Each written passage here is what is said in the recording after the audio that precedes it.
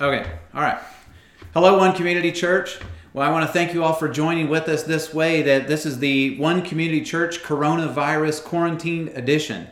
And so, thanks for joining. This message is also filmed before a live studio audience, which would also be my family, who are maintaining safe social distances as we do this. So, we are good. But today I want to speak into our church here that this has just been an incredible week since we met together just last Sunday at the middle school, where it was safe and okay to do so. And wow, in just 1 week's time, so much has changed to where now we are quarantined, many of us, into home for the next several days. And so this last week was an amazing week for our young adult group, The Table. We had a nice retreat. God taught us a lot of great things. We had great fellowship together. We were able to make it where we went safely, get home safely, and now living in this new present reality upon our return. And so thank you for praying for that. But I also realize that right now is a huge crisis time, not only for our nation, but the world. But let's bring it down individually to every one of you that are facing a huge crisis of whether it's a health crisis of your own, you're caring or wanting to care for family members that are estranged from you and you cannot. Some of you are employers that are making very difficult decisions about your companies and about your employees. Some of you are employees that are wanting to know what's this going to look like for me going forward. Quite frankly, just everyone is in a spot where we don't know what's coming around the curve. We're having to make hard decisions. We're having to try to learn to operate in the present reality, not with a bunch of hypotheticals into the future.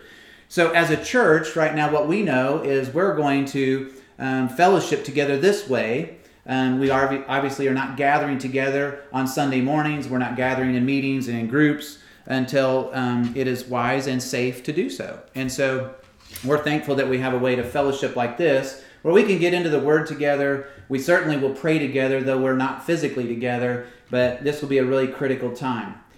Today I want to address a crisis. As I look into crisis of our lives, and whenever this happens for me, facing a crisis, I like to go straight to my Bible and see a crisis taking place. And I want to look into the life of Jesus in the middle of a crisis because he is the one I'm putting my trust in, my faith in. He is my rock, my Savior, my tower of refuge and strength. And so if I'm going to run to him, well, I want to see him function in crisis and know, well, if this is the way he does it, well, that's the way I want to do it. And I also can be confident he's walking with me through crisis because he has faced one. Well, the obvious significant crisis of Jesus is the last week he was on the planet. So from John chapter 12, which is the text I'll be teaching from today, I invite you to get out your Bible and your notebook and a pen and let's study together. But John chapter 12 is a great passage to see what does a man do, or God do, Jesus do, in the last week of his life, who's operating in a crisis form, but you won't really perceive he's in a crisis by the way he behaves. Jesus comes into this village of Bethany, where his friends Mary, Martha, and Lazarus are located. When he arrives on that scene, that's a hostile environment, quite frankly. It's only 2 to 3 miles outside of Jerusalem. It's only a week ahead of Passover. Based on Jesus' last time he was in Bethany, is the time that he healed Lazarus and then raised him up from the dead. And so that was obviously an incredible miracle that he resurrected a man. And so people have come from a long distance hearing all about this guy, and they want to see Lazarus, but they also want to see Jesus. People have been traveling from everywhere to come into Jerusalem for the Passover week. And so there is a lot going on. There are people here who love Jesus dearly. There are people that are in this scene that hate him with passion of 1,000 suns. They just can't stand him. And then there's others that aren't sure what to do with him exactly, but there's a guy here who raised from the dead, and this is all intriguing to me, so I want to see what's going on. But here's the point. Jesus facing the crisis, his purpose of coming to Bethany was to fellowship with the household of faith.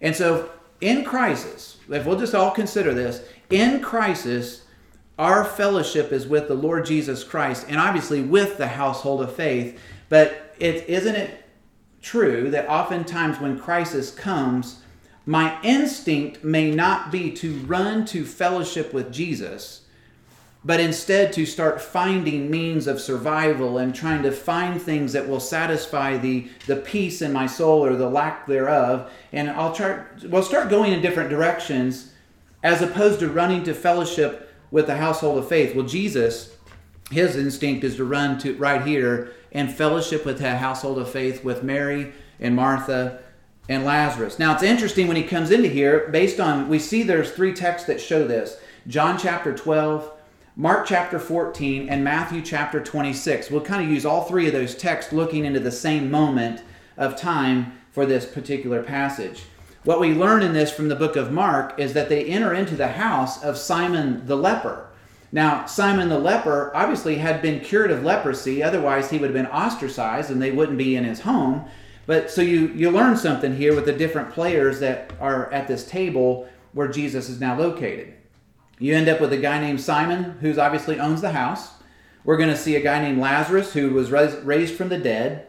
We're going to see Mary and Martha and Judas, other disciples, and a whole crowd is gathered. And so as we observe this, I want you to consider yourself in this situation in the crisis moment with Jesus and how he is behaving or how he is functioning as in fellowship with the believers. So John chapter 12, then 6 days before the Passover, Jesus came to Bethany where Lazarus, who had been dead, whom he raised from the dead. And there they made a supper, and Martha served, but Lazarus was one of those who sat at the table with him. Then Mary took a pound of very costly oil of spikenard, anointed the feet of Jesus, and wiped his feet with her hair, and the house was filled with the fragrance of the oil. Now, let's stop there and come back to the consideration of Jesus coming into fellowship with this family. Of all things he could have been doing for the last final week, he comes into fellowship with this group of people. Now, how do we have fellowship with Jesus? It's crisis time. How do we fellowship? Well, we fellowship with Jesus through his word. We fellowship with Jesus when we pray and just sit down with him and talk with him in prayer. We fellowship with Jesus actually when we're ministering and serving other people, because it is his life working through us and in us, and therefore we're even fellowshipping with him in that. We may even be on the suffering side of this, and the Bible describes us as fellowshipping with him in sufferings, and so there's a host of ways that may be happening right now for any one of us. But in a crisis time, Jesus comes to fellowship with his friends. Observe the response. Jesus now shows up to fellowship, and you have different ones responding different ways. Simon, who owns the house, swings the door open, and he just welcomes everybody in. He is the hospitable one, who, though we can't necessarily throw our doors open because of some of the requirements right now and some of the ways that we need to not be together with social distancing, I get that for sure. But how else could we be like Simon with hospitality in terms of, hey, my resources are your resources and my things your things, and here, if this will help you, have at it, and sharing the things alike, that's Simon. Simon's just throwing the door open for others. Not much said about him, but we can certainly appreciate his willingness to allow all these people to now show up in his home. Well, then you see Martha is there, and she's the servant. We've seen this in other places in the Bible. In Luke chapter 10, when Jesus came into the house of Mary and Martha, Martha's the one busy scurrying around getting everything done, and she got even frustrated with Mary because Mary wasn't serving. It was like, hey, what's the deal with her? And she's just sitting here listening to you talk, and I'm running all over the house. And remember, Jesus told her, Mary has chosen the better part because she's just sitting here listening at the feet of Jesus. Well, but he's certainly not rebuking Martha here for serving. Matter of fact, serving is the right thing to do. In fact, the word connected to her servanthood here is the same word we derive the word deacon from. And so the manner of her serving is very valuable at this time. That's the fellowship of a family, is someone who's hospitable. They just, here, what I have, use that. You'll have the servants who are going to just serve and find ways to take burdens off of people and find ways that we can maybe help in any way, shape, or form and be a servant. Well, you also have Lazarus at this table, and you notice in verse 2, it says, they made him a supper, and Martha served, but Lazarus was one of those who sat with him at the table.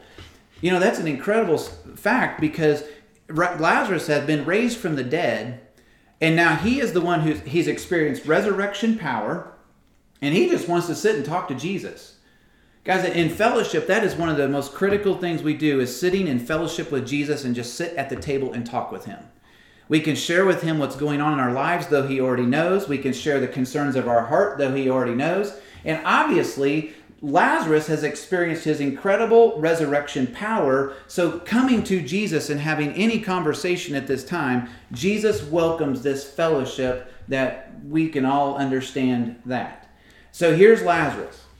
But the one we're going to focus on here for a moment is Mary. Because Mary, there's much said about her in this one text and a lot of details given. Because Mary is the one that says in verse 3, took a pound of very costly oil of spikenard and anointed the feet of Jesus and wiped his feet with her hair, and the house was filled with the fragrance of the oil. Now, when we compare this text to the book of Mark, we also find out not only what this is worth, that it's, as mentioned here, it's worth 300 denarii, which is equal to a year's wage. But we also find out that this was stored, according to the book of Mark 14, that it's also been, this ointment, this perfume, has been stored in an alabaster box. And an alabaster box would be something that would be, we think of it as maybe a very high-class, expensive ceramic type figure that would be sealed, and the only way you get the contents out of it is you must break the alabaster box. Well, she breaks this thing on the floor, or she breaks it, and then the ointment and the perfume, she now anoints the head of Jesus and all the way down to his feet. Mark makes that clear that we can see that, of even letting us see head and feet. Not only that, she lets her hair down, which was not typical for a woman to do that in the presence of a man. That would be way out of bounds normally. But she does that because in the manner of a servant or a slave, which she's demonstrating to be, gets down on her hands and knees and washes and wipes Jesus' feet with her hair with this perfume. It's also mentioned here that this perfume fills the entire room. And this fragrant oil can be smelled by everybody in the house. And so it bears a witness and a testimony to everybody here. But here's really the issue of it. It is this incredible, lavish love that was totally impromptu. It was super generous. It was unashamed. It was sacrificial. And it was obviously very personal. This personal alabaster box to Mary, knowing the cost of it and knowing the sacrifice of it, she did not seem to think twice about breaking it and giving it to Jesus at this time. Jesus goes on to affirm that she's anointing him for what's about to happen, knowing that he's going to the cross and for his eventual burial. Jesus will mention that about this situation. Whether she understood all that or not in advance, I don't know. But the one thing we do know, when Jesus came, sat down at the table, it was instinctive and impromptu, and just this heart of love out of her was to just pour it all out for Jesus. It doesn't matter what. And as what's interesting about this is the way Jesus describes that no matter where on the planet we talk about the gospel, this is going to be talked about regarding her. In Mark chapter 14, in fact, it says this. In Mark chapter 14, verse 6, that Jesus says, leave her alone, because there's going to be a conflict we'll talk about in a moment, but let her alone. Why do you trouble her? She has done a good work for me. For you have the poor with you always, and whenever you wish you may do them good, but me you do not always have. She has done what she could. She has come beforehand to anoint my body for burial. Assuredly, I say to you, wherever this gospel is preached in the whole world, that this woman has done, what this woman has done will also be told as a memorial to her. Wherever the gospel is preached, just think of it this way, the odor of the gospel now runs based on what Mary has done for Jesus. And so part of the ministry in the fellowship with Jesus that we have, thinking about how can I lavishly love Jesus? He's not physically here, so I can't just shower him with all my stuff. And how am I going to do that? Well, when I want to lavishly love Jesus, I love people the way he did. That would be lavishly loving. When I obey his words, he describes that when you obey me, that's how we demonstrate love. When I follow through and actually give things to people and assist people, especially the advancement of the gospel, like we see in Philippians 4, it actually is a sweet-smelling savor to the nose of God that we would give to the advancement of the gospel. And so when we watch what happens with Mary, her gift was this lavish love, but it also runs now as the odor of the gospel message. And I think one of the things that he made reference here, making this comment that, you will always have the poor with you, but me you will not always have. The opportunities to serve the poor, obviously, we have those all the time. That is true. And we should. There's always a right time for that. But with Jesus, he says, but me you don't always have. And here's what happened, is the lavish love that came upon from Mary we can think of this as the advancement even of the gospel message. And so we can physically provide that as a blessing. And yes, we ought to always do that. But in an impromptu moment, unashamed, she poured out all she had, the best that she had, unto Jesus. This was obviously a point of conflict. Many did not understand it. When you watch in the book of John, all of them record the same scenario happening. But we'll go back to John 12. And it says this, that one of his disciples, Judas Iscariot, verse 4, Simon's son who would betray him, said, "Why was this fragrant oil not sold for 300 denarii and given to the poor?" And this he said, not that he cared for the poor, but because he was a thief and he had the money box and he used to take what was in it and he took some out of it. Well, the problem you have with the Judas is, and we have to be careful here, there may be a little Judas heart in all of us. Because in the time of crisis, and now the time of someone showing love lavishly like he did, there's this question being raised. The Judas heart says, well, I want to keep some of this for me, and taking something that was intended for God and keeping it for myself. These would be, think of the exploiters in a crisis that take advantage. But you also have it, this could be hoarders, and people that instead of thinking of others, I think of self, no matter what the circumstance, it's all about me first. And what the Bible describes here is Jesus knew this, is Judas was a thief all along, and he always kept the bag, and Jesus never busted his chops over carrying the bag. But Jesus has known the whole time that he's always had one hand in that bag for himself. And we got to be thoughtful here and mindful to the fact that there could always be a little bit of that Judas in each one of us. But there's also, and Mark lets us know that the disciples were there as well. And the disciples were conflicted. So when Judas raised this question about, why was it this sold and given to the poor? You would think maybe Peter, James, John, and all the gang, they would be like, hey, this is Jesus. It's all about him. Let's focus on him. But they jumped in on the Judas bandwagon and went real pragmatic. We should have given this to the poor. And here's what often can happen. Even the disciples who love Jesus went real pragmatic with their thinking. And instead of loving this act of worship, they weren't comfortable with it. They really just wanted pragmatic things to take place, do what seems right, do what seems practical, but that doesn't make any sense. But Jesus comes along and affirms this absolute lavish love for him. When Jesus enters into fellowship in a crisis moment, and he fellowships with each of us, we have this opportunity to, like the people in this scene, we could be the Simon and open the door of hospitality and say, come on, what I have, if it will help you, here it is, use my stuff. We certainly could have the heart of a Lazarus, where we have seen and we bear witness of the resurrection power, because if you're a born-again believer in Christ, you have experienced the resurrection power of Jesus. And to just sit and talk with him at the table, and he totally understands the crisis that you're in, because in this moment, he was living the crisis too. But you also have Martha, who serves, and just looking to always relieve burdens of other people, and how can I help, and how can I help? And well, there's the right place for that. That's part of a family.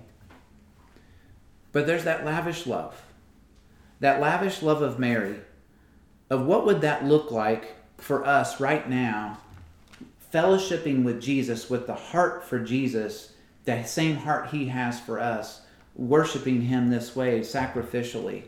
It will probably cost you something, because in this case, it cost Mary something very precious in order to love Jesus. If I'm going to love Jesus, I'm going to love what he loves.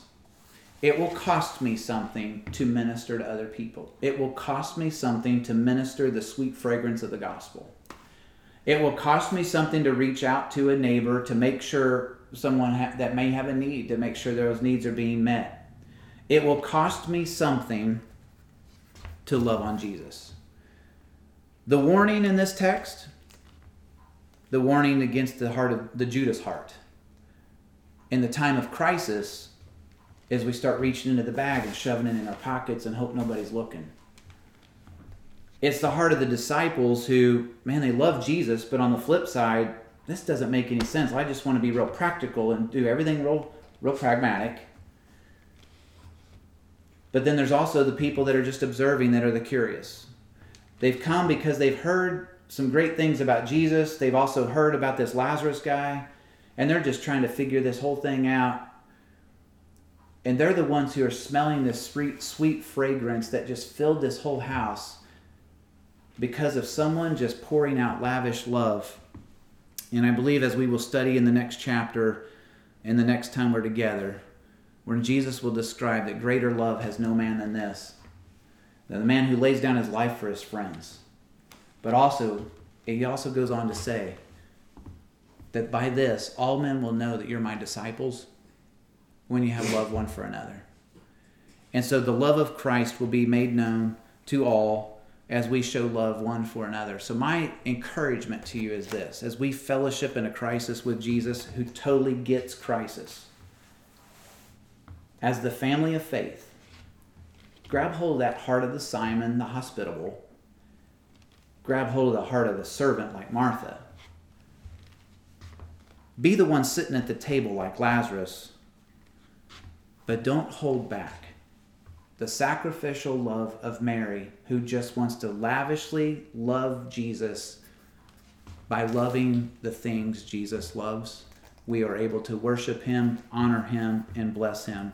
I encourage you to get in your Bibles in the book of John chapter 12 and look at this again in detail. You'll see all kinds of things we haven't talked about.